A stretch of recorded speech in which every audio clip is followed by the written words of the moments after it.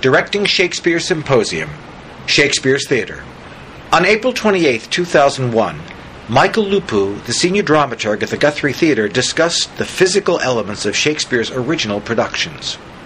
Hello, I'm SDC Director Walter Bobby, and you are listening to Masters of the Stage. This program is produced by the Stage Directors and Choreographers Foundation and presented by the American Theatre Wing. The SDCF has released these archives in an effort to further education regarding the crafts of direction and choreography. Because this program was not initially recorded for the purpose of broadcast, it is not of the highest technical quality.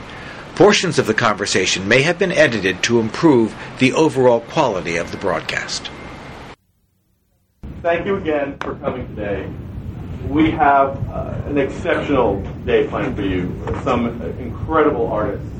And first up is a gentleman I have thoroughly enjoyed talking to for the last couple of weeks. One of the nicest guys I've met over the phone and now today in person.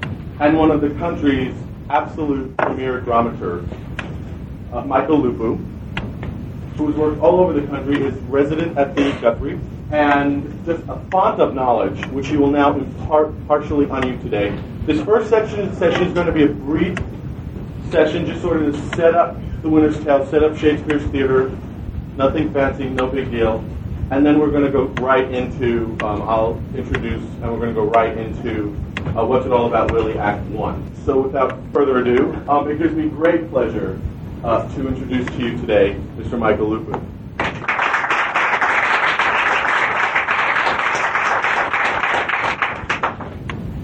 Somewhere Shakespeare talks about that old common arbitrator time. I knew it was very short. I was told Broadway at 26, and I walked all the way. Finally, when somebody told me that they know there seems to be a theater in that side. Provincialism of Minnesota makes me do that. So we have less time, so the thing will be even briefer. I was also told that some of the young directors here are intimidated by Shakespeare, so that I'm in good company. You should be intimidated by Shakespeare, but probably in a different meaning than what I was told. It is daunting, and I truly don't care about his life and circumstances. I care about what we have on the page, and sometimes this is sufficiently intimidating and confusing. Now, probably what I'm going to say is well known to everybody because it will be Shakespeare 101. But I didn't know what to say, and I'm not past Shakespeare 101 anyhow. As you probably know, certainly you know, there was no TV then. They didn't have anything but a variety, a British variety, in my way to describe it, a British variety of commedia. Troops of actors putting the boards, empty space, as Peter Brook would love it, and perform. Daytime. Very close to the Red District. So after the performance, people could continue their entertainment in pubs in the Red District. There were a number of performances at the court in Shakespeare's time, so his company from 1592 on was first called the Chamberlain's Men, and later on when James succeeded to Elizabeth, they became the King's Men. Winter's Tale belongs to this late part of Shakespeare's life. It is said by experts that it might be his last play except for The Tempest. I don't know. And I really don't think it matters. Because no matter how detailed and thorough the research might be, so we'll know everything that is to be known about the period and the location and the fact that they moved to after the globe was burned, they moved to the Blackfriars, and Blackfriars had artificial lighting, which some scholars say that it accounts for the changes in Shakespeare's writing, because now they had electricity, and spots on the actor. I don't know. I know that my stubborn opinion is that if you look at a text by Shakespeare, the best choice is to look at it as if it just happened to arrive with a mail from an unknown player. With the difference that Shakespeare made. You also probably know that Shakespeare's verse is matching incredibly well the way the English language in prose works in terms of the rhythm. So this blank verse that Shakespeare has fits perfectly the delivery of any speech, any line. And as you also know, when it is not in verse, the prose is usually assigned to clowns, peasants, shepherds and shepherdesses, etc. So it's interesting that at the time, Shakespeare, I presume, I attribute this intention to him, was attempting to escape the constraints of the pastoral genre, as Sidney. However, he had to include it as often as possible so he would be patted on the shoulder by the critics, or I don't know, by the MCs of his time who would have the company produce this play. As little as Shakespeare was concerned with publishing his scripts, he was quite concerned with the language and what was spoken. It's funny, we do now so often, virtually every theater has a version of the famous phrase, from the page to the stage. And then we go and explain to anyone who needs explanation how we take words which are printed or written, and we end up with actors on their feet performing within a certain setting as directed by director.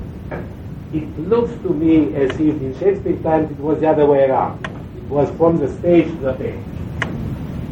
And eventually some of his plays, as you know, were published individually during his lifetimes in quartos, but the Winter's Tale we are going to deal with is one of the 18 plays which were published for the first time after his death in 1623? I don't know. After his death. So the conditions of the space in which they performed looked like a court, like a courtyard. They were performing in courtyards of inns. Ming Cho Lee made the mistake to tell me, if you want me, I can draw you that. So I want Ming Cho Lee to draw a little bit of the contour. Later? No, now. Please. So anyone who has not seen ever the Swan or the Globe, or have not visited London, or have not seen Chichester Festival, or the Guthrie, or Stratford Festival in Canada, will know. Please, let's do that. You want me to do it now? Yes. Please. I mean, it's my best escape. Yeah. You will regret it because the minute I get started, you will never get in. I will not regret it. I will not regret it. I will be happy. This is all my fault. Before you draw, let me say something else. Yes. Theseus in Midsummer Night's Dream, talking about the poet, and I prefer to think he was talking about theater artists and directors, talks about the fact that the poet, let me quote it, the poet's pen turns them to shapes and gives to every nothing a local habitation and a name. And that's theater. I know very few better definitions of what theater is. To give a local habitation and a name to every nothing. All right. The reason I thought it's worthwhile, if we're talking about Shakespeare, to get to know what kind of theater he is writing for.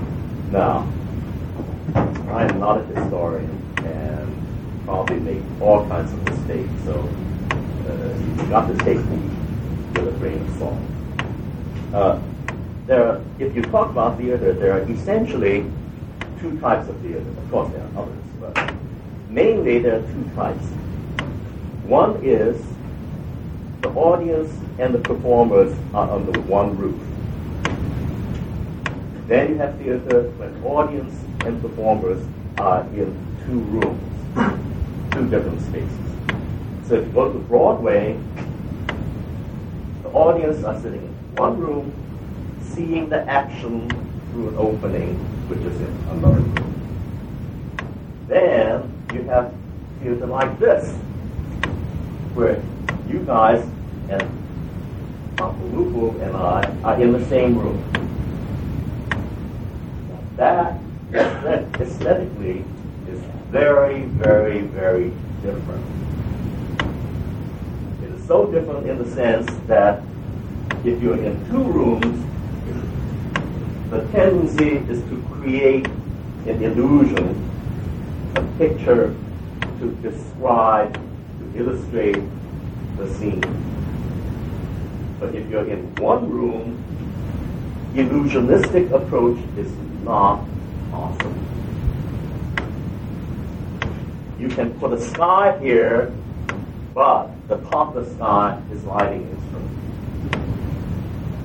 Therefore, you're presenting the sky rather than you're trying to create as realistically as possible as if it's an endless sky.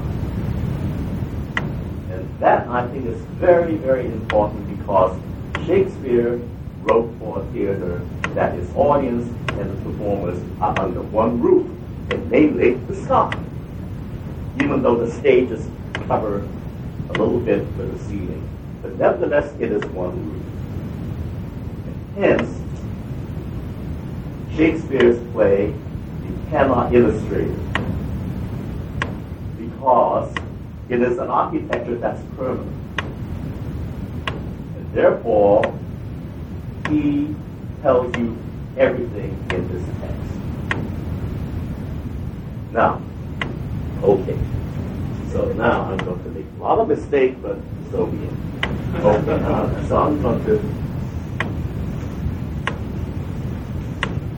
Now, all of you, if you now go to London and they have a recreation of the globe, and to all our shops, that doesn't look like what we thought the globe looked like. And so now all bets are off. And I'm still going by the fact that as if we don't have a globe in London, and we're guessing it. Because it turned out the theater is much bigger than we had anticipated. We're talking about intimacy, we're talking so forth, and here is this huge stage. So I'm not going to go see it.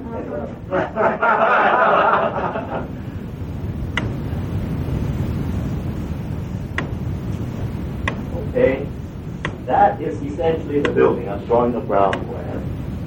And here is the stage. And there is this little ceiling going across, and it's supported by two posts. And so far so good, right? All of you can see, and it's reasonably clear. So now, here are the groundlings. Making a lot of noises. And recently I heard that the floor of the theater is covered with peanut shells. Like you go into one of those Irish bars, you know. And the reason is, it seems that there are no toilet facilities. So while the play is going on, people just pee as they please. Nature can't. And so therefore there are all these peanut shells. And they're all standing, and then the aristocrat or the wealthier guys, they're all here.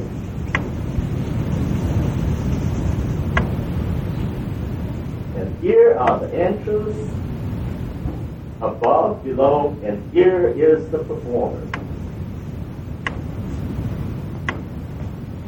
Now, right away, by looking at it, you realize that the center of the focus is the actor. And another thing is, again, I can be wrong. Go and see if you can find a Shakespeare play that has simultaneous scenes.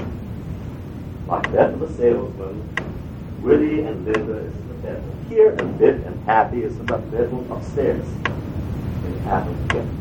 I don't think you'll find it. And that's because it is one space. And therefore all the action is consecutive. And there it is. No spectacle. There's track, there's a tower here, things that come down, things that come up, thunder, lightning, but no picture. No picture. Therefore, he tells you everything and all the actions that come in and go out, but this is the focus. And all the important scenes can happen here, but also it's right here. It doesn't happen here, it doesn't happen here, it is right here. And I thought it is worthwhile just as the beginning thing to put this play in a physical context so that when you start dealing with it, that you don't try to deal with it as if you're doing Phantom of the Opera or Sunset Boulevard. A lot of scenery, and you have to change a lot of mechanisms and so forth. It is all about people. And this is not Inigo Jones. This is a theater about actors and the event. No spectacle. I think that's all I want to say. I want to conclude that with something that I should have said first. Thank you very much. There is a new edition of Shakespeare's complete works. I wrote it down, I think it's over 3,000 pages. It's the three versions of King Lear, and allows you to edit your own King Lear. And it has a piece there by Andrew Gurr, about London theatre in Shakespeare's time. And I recommend, the whole edition is quite interesting, but if you read this, some 30 pages, you will know all you need to know about Shakespeare's widow. And I want to conclude with that. Jan Kort has a wonderful little story called Shakespeare's Widow. And it tells about a very scholarly, highly educated scientist in studying Shakespeare. The American Shakespeare Association, I think it was, or the International Shakespeare Association, meeting in Washington, D.C. several years back, and Borges, Argentinian writer who was blind at the time, became blind in an early age, he was the keynote speaker. You know the story? And you don't know? Okay. So he came on stage to speak about Shakespeare's widow. And the mic was placed in the wrong spot. And there were some problems. So the audience could only hear his voice saying Shakespeare from time to time. Again, Shakespeare. And Shakespeare. And Shakespeare. And Jan Kort concludes that that's what Borges told them about. He told them about Shakespeare's widow. So we are going to continue to try to do that during the day. I think the panel is supposed to come. If you want to me to talk more, I can talk to you about how intimidated I am by Shakespeare, because I don't know the language you know, and I'm so happy that you are intimidated by it. Thank you, Michael.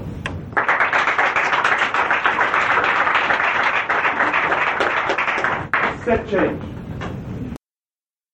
Thank you for listening to Masters of the Stage. This program was made possible by support from Stage Directors and Choreographers Society, the National Labor Union celebrating 5 decades representing the needs and aspirations of its members.